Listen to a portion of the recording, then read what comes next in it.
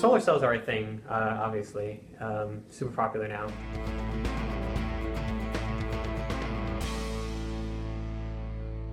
So these are silicone-based ones, but the current way of fabricating them, kind of a complex and expensive way. They typically involve things like you heat it to hundreds or even thousands of degrees Celsius, and a lot of times you fabricate them in ultra-high vacuum environments, so it's areas chambers with no air that you suck it all out of.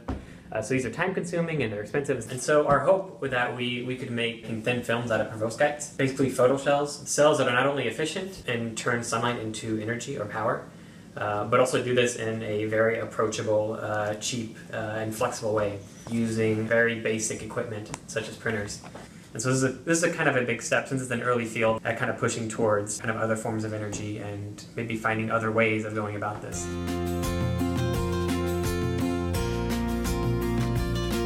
So we are using this molecule called a Perovskite, and they're pretty special molecules in that they interact with light in a special way. So these materials are actually, they make really, really small crystals. They're nano-sized. And so what happens is if you make certain crystals small enough, certain properties emerge, and they're called quantum properties. And so these small crystals are called quantum dots. And what we care about them for the applications of solar cells is that you can actually tune these quantum dots to accept certain ranges of energy. So ultraviolet is one of the highest frequency lights we have. It's so high that we can't see with our eyes. Higher frequency means higher energy. When you actually shoot these off at our materials, it's strong. The energy is high enough to pop off the electrons pretty easily.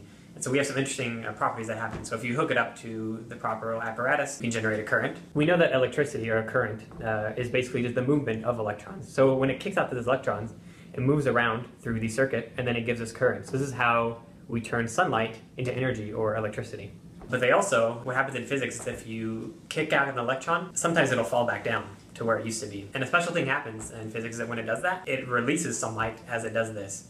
So when you kick an electron up and then it falls back down, every time an electron falls, it releases a burst of light. So when we introduce high energy UV light to our molecules, they actually glow. And we talked about how quantum dots, depending on the size of them, you can tune them to different energy ranges. Depending on how you tune them, you can actually make them emit different colors. So right now, the one we mostly work with will glow green if you expose it to UV light. And so to go in further in this theme of low cost and approachable, we are using kind of just a commercial printer, just one you can buy at Walmart or Amazon, where instead of a printer usually has ink cartridges like red, blue, yellow. We remove those, instead we fill them with molecules. We print a picture just like you would, you print a Google Doc or something, but instead of using black ink, we're using the Perovskite itself. So we are printing, instead of printing your essay, we're printing a solar cell.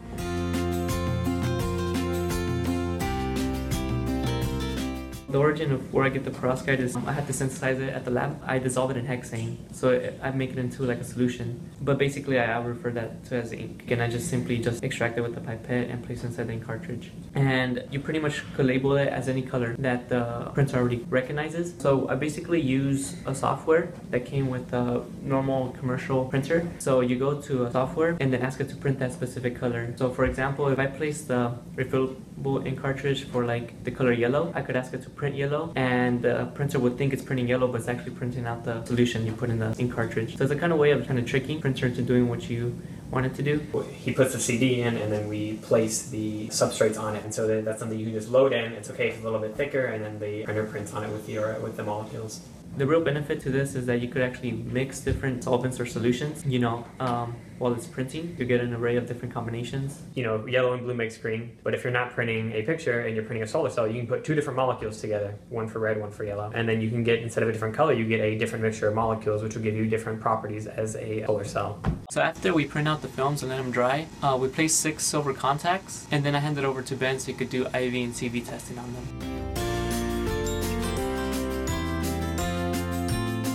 IV is the current as a function of the voltage, and the CV is the capacitance as a function of the voltage. So that with the current as a function of the voltage, as the current increases, we should see the resistance that we're going to get decrease.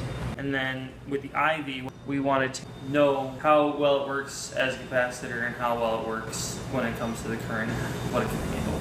So we look further into the photoemission spectra using XPS and further study more electronic properties. the thin films. Basically take samples before and after they've been tested and just kind of look at more lifetime measurements to add on to the efficiency. We look at the measurements, electric measurements, and we decide which ones are best option for a solar cell.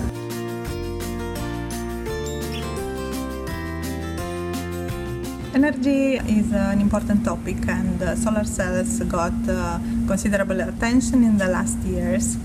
And our research is significant from this point of view because we want to improve the solar cells.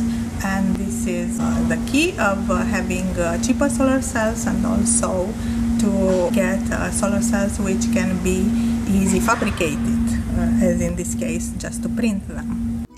Now that's nano.